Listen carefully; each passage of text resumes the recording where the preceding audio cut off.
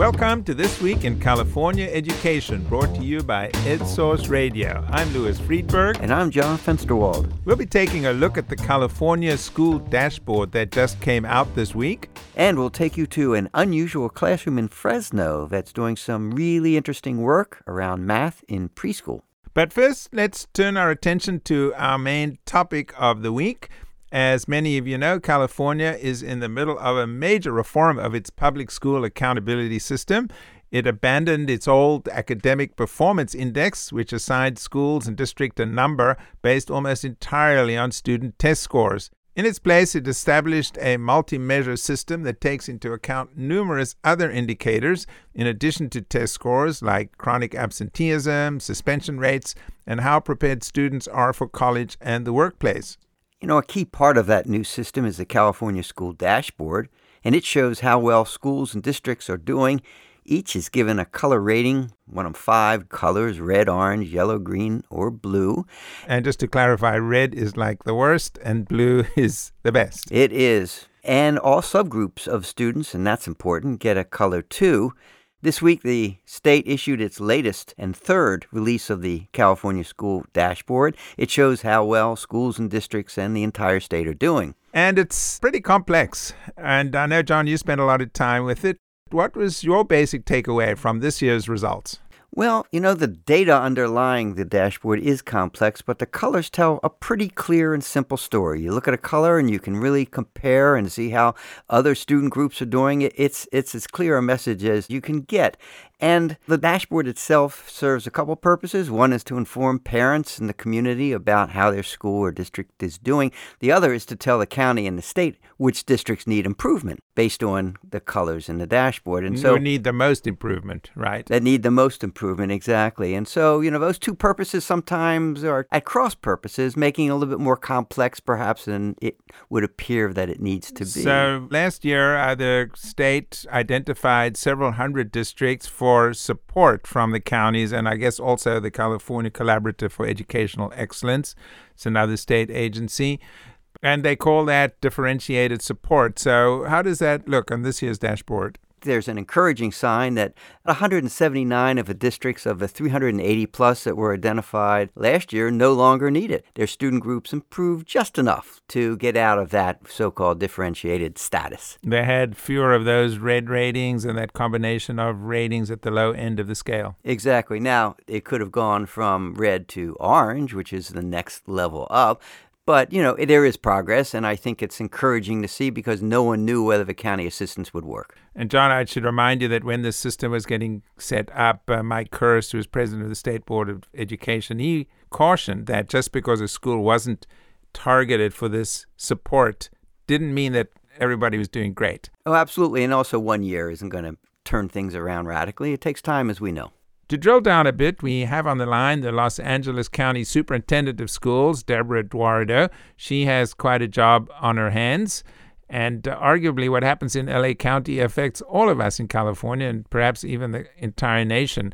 The county encompasses 80 school districts, including, of course, LA Unified, the state's largest district. Together, all these districts serve about 2 million students. That's more students than in most countries. Welcome, Deborah Eduardo. Thank you. It's a pleasure to be here. Superintendent Eduardo, I just wanted to get your thoughts on how useful you are finding the dashboard. Well, we find it to be incredibly helpful. One of the things that I really appreciate about the dashboard is that we are now disaggregating data and looking at all students by subgroups. So, for example, in the past, we could have an overachieving, high-achieving district that has not been identified that they're not doing very well for certain subgroups. So that could be their foster youth, their homeless youth, their EL students. So it's really important to us to be able to make sure that we're looking at all students and ensuring that they're all making the gains that we want to see.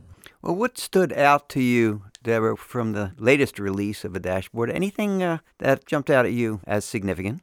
Yes. One of the things that stood out to me is that we have seen significant improvements in English language arts and math. I think statewide, 179 districts that were in differentiated assistance came out of differentiated assistance because they made improvement with those student subgroups. We have less students in the area of students with disabilities or special education that are being identified for differentiated assistance. So we've seen gains there. And Superintendent, just to clarify, by differentiated assistance, it's districts that are being differentiated or targeted for additional support from the state based on certain performance measures, right? Exactly. So we go in and we do a root cause analysis. We meet with their team. We look at their data. We look at the interventions that they've put into place. We look at best practices and we support them in order to make improvement. So just to give you an example,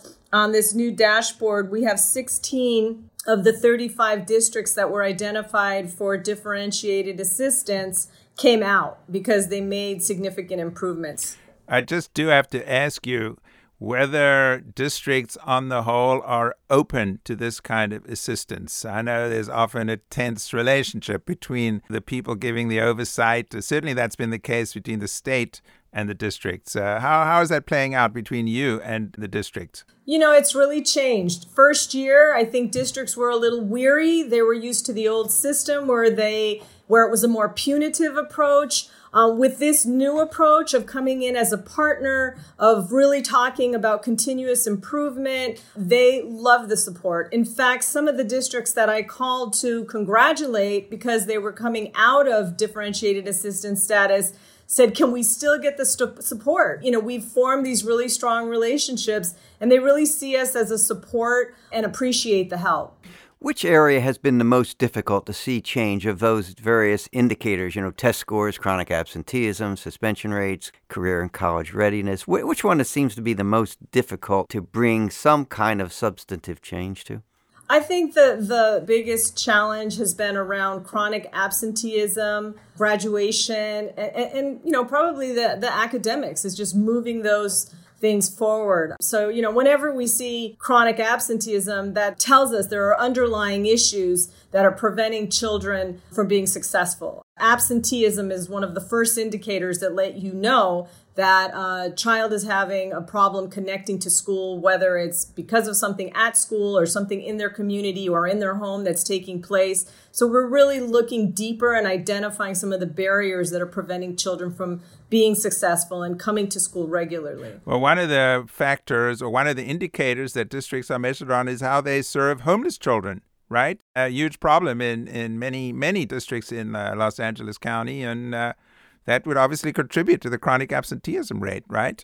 Absolutely. In LA County, we have over 70,000 students that have been identified as homeless. And we know that that's an undercount because typically people don't like to come and tell you or don't even identify as homeless if they're doubled up or living with a family member. So we have a strong partnership with the Department of Children and Family Services, the Department of Mental Health, the Department of Public Health. We have a very strong partnership where we're leveraging resources and bringing as many supports as we can directly to our schools. We've been talking with Deborah Eduardo, who is the County Superintendent of Schools in Los Angeles County. Look forward to staying in touch with you to see how things evolve in the coming years. Thank you so much. We really appreciate the time. John, as you know, lots of people are still adjusting to the dashboard, and there are many different views about its usefulness. We have on the line Morgan Polikoff. He's a professor at the Rossier School of Education at the University of Southern California. He's written extensively about the dashboard for the Getting Down to Facts research project, and he thinks that some significant improvements are necessary to make the dashboard a really useful tool. Thanks for joining us today, Professor Polikoff. Sure, I'm happy to be here. So I just wanted to get your quick reaction to the latest results on the California School Dashboard. It does show that the number of districts is, at least in terms of the criterion set up for which districts should get support from the state, the numbers have actually gone down a bit. It suggests that some schools are doing a little better than last year. Any thoughts on that? Well, I think that is one of the most relevant questions when these new statewide data come out. I would certainly focus much more on school and district level results than I would focus on statewide dashboard averages. And the fact that there is some smaller number of districts that seems to be in need of support could be seen as a good thing, could be seen as demonstrating some progress. So I'd like to see more than probably just 1 year's changes to see if that trend persists over time. And just to clarify, why do you think that statewide data is not as useful as school level and district level results? The question is basically, what do you think the dashboard is intended to be used for? I think the dashboard is intended to be used for basically two things. One, for parents to help them evaluate schools and make decisions about where to send their kids to school. And two, for the state to target interventions and support. And so I'm much more interested in how individual schools and districts are doing than I am what the statewide average is. Now, this school dashboard is really a central piece of California's relatively new school accountability system, really kind of setting California apart from many states. Now, I gather you have concerns about how useful the dashboard actually is. Could you just share what your concerns are? One is, as I said before, I think one of the main uses of the dashboard is to help people make decisions about where to send kids to school. And the dashboard, as you note in your article on the EdSource website, does not allow for that kind of comparison. I personally think that really limits the utility of the tool for parents making decisions. It's also worth noting, not a lot of people are actually using the dashboard. I mean, when we looked at this last year on our annual poll of California voters, it was, something like a third of voters had heard of and were using the dashboard. We're going to poll on that same question again, but if it's not being used at any reasonable amount, then again, it's not likely to have its intended effects, at least sort of from that parent demand side. So one of your concerns, it doesn't allow you to compare districts and schools. And just quickly on that, I think the state was trying to discourage that because, comparing a school that's in a more affluent area where we just know students are going to, based on their family incomes, are going to, on average, do better. And so comparing those schools wasn't such a great idea. I mean, I hear that concern, but it also is completely detached from the reality of how parents evaluate schools. I mean, there are all kinds of websites out there, the most notable of which is Great Schools. And Great Schools has this problem. There was actually a report about it just this week about how Great Schools basically penalizes schools serving low income and students of color. Well, if the state thinks that that's a problem, then instead of saying we're not going to allow you to compare, which again doesn't at all match with what parents actually want to do, the state could say we're going to allow you to compare, but we're going to give you information that addresses that issue. So for instance, the state used to have this similar schools metric. Well, the state could do something like that. And instead of saying, how does this school compare to all schools? It could allow parents to say, how does this school compare to other schools that serve kids who look like the kids in this school? So I just think that the state went too far in basically taking information out of the hands of parents, and private providers are just going to step in and do, frankly, an even worse job that sort of runs right into the face of the state's intended reform efforts. Okay, so that's one concern. Any other major concerns? Yeah, I think one other sort of low-hanging fruit concern is that the state still is one of only 2 states in the U.S. not to have a growth model in their accountability system. The other one is Kansas. And they have instead this thing called change, which basically takes the school's average from last year and compares it to the school's average from this year. And there's a ton of research suggesting that this kind of change metric is just not good. It doesn't accurately tell you how good a job the school is doing at educating kids. And we know a lot about growth models, and there's really no reason at all that I can come up with for why the state is still choosing not to use a growth model. Again, given it's just us in Kansas. Okay, but just to clarify, by change model, we are showing how schools are doing this year compared to last year, but it's comparing different groups of students. We're comparing this year's third graders to last year's third graders, for example. By growth, you want to be looking at how those same students, the third graders, are doing, how they did last year, and then looking at how they are doing this year in fourth grade. Is that Absolutely, yeah. And I wrote a brief for PACE, Policy Analysis for California Education, that lays out this argument. Imagine a school, a 6, 7, 8 school, where the kids come in at the 20th percentile. In the second year in 7th grade, they're in the 50th percentile. And in the third year in 8th grade, they're in the 80th percentile. That's a school that is making unbelievable growth for kids. Because if you compare the kids to themselves, they're going up dramatically. But if the entering class of kids was always the same, if they were always coming in at the 20th percentile, they would show up as being right at the middle on the change metric. And that's a totally inaccurate representation of what's actually going on in that school. So a school might actually be doing better than it appears on the dashboard. Right, or vice versa.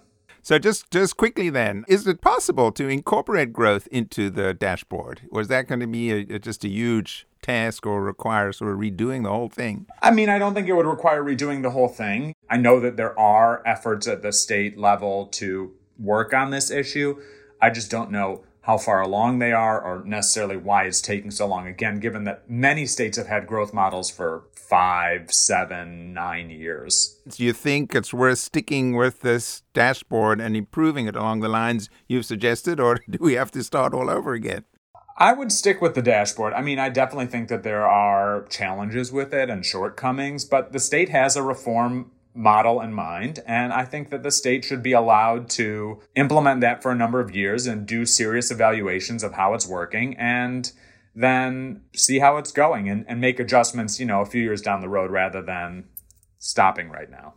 Okay, well, terrific. I really appreciate getting your thoughts. We've been talking with Morgan Polikoff. He's a professor of education at the Rossius School of Education at the University of Southern California. Thanks for talking with us today. Thank you very much. John, one issue that the state board that implemented this dashboard was quite insistent on, they didn't really want districts to compare themselves to other districts or schools to compare themselves to other schools for some, I think, pretty compelling reasons. Well, maybe so, but people will compare, and they want to compare. They want to compare what schools down the street look like, compare with those. It's sometimes useful. The board's view was comparisons encourage bad behavior. And so they didn't want to do it, and they haven't. But at EdSource, we have a version of the dashboard with all the data, and you can make those comparisons if you want to. So check it out. Well, let's end this podcast not on a number, but on where it all begins, at least when it comes to the education system, and that's in preschool. There's some really interesting work being done in bringing math into preschool as part of the Early Math Project. Our reporter Zadie Stavely brings us this sound snapshot from a family math night at a family development center in Fresno. Okay, you want to listen to my pattern? Okay, I'm going to click it, okay? Can you do that? Good job! We clicked it 2 times. That's a pattern. Now we're going to click it. I'm going to click it some more, okay? Ready? Listen. Can you try that? All right, good job. You tapped it 3 times. Can you make a pattern? I can copy your pattern. We really wanted to make sure that it was clear that math is everywhere, that math is fun. It's not something that's just contained in a textbook or a classroom. And it's not something that any one type of person can do or not do. I'm Matilda Soria, the Early Care and Education Director of the Office of Fresno County Superintendent of Schools. I'm working so hard. Did it floater sing? Good job, Jonah. What did it do? Floater sing? Float. And you said you were adding more weight. You did. There's still space. It's not quite full yet. Is there more red balls? Well, I don't know. I don't see very many left. Oh, man, we found most of the redwoods. Up there. Up there. Right here. My name is Vanessa Lozano. My son is Cesar Lozano. He is 2 and he'll be 3 in January. I thought math was just strictly like, let's count, let's identify numbers, but it's so much more than that. And my husband was quick to point out that a lot of what the presenters were talking about, we do at home. So we were teaching math without even knowing it. Patterns, predictabilities, like all that we do. There more? Look. Oh, I see another one hiding. I see one. Do you think anything else could fit? Zadie's article about the Early Math Project is now up on our website. And that wraps it up for this week's podcast. Thanks to our sponsors, the S.D. Bechtel Jr. Foundation and the Bill and Melinda Gates Foundation.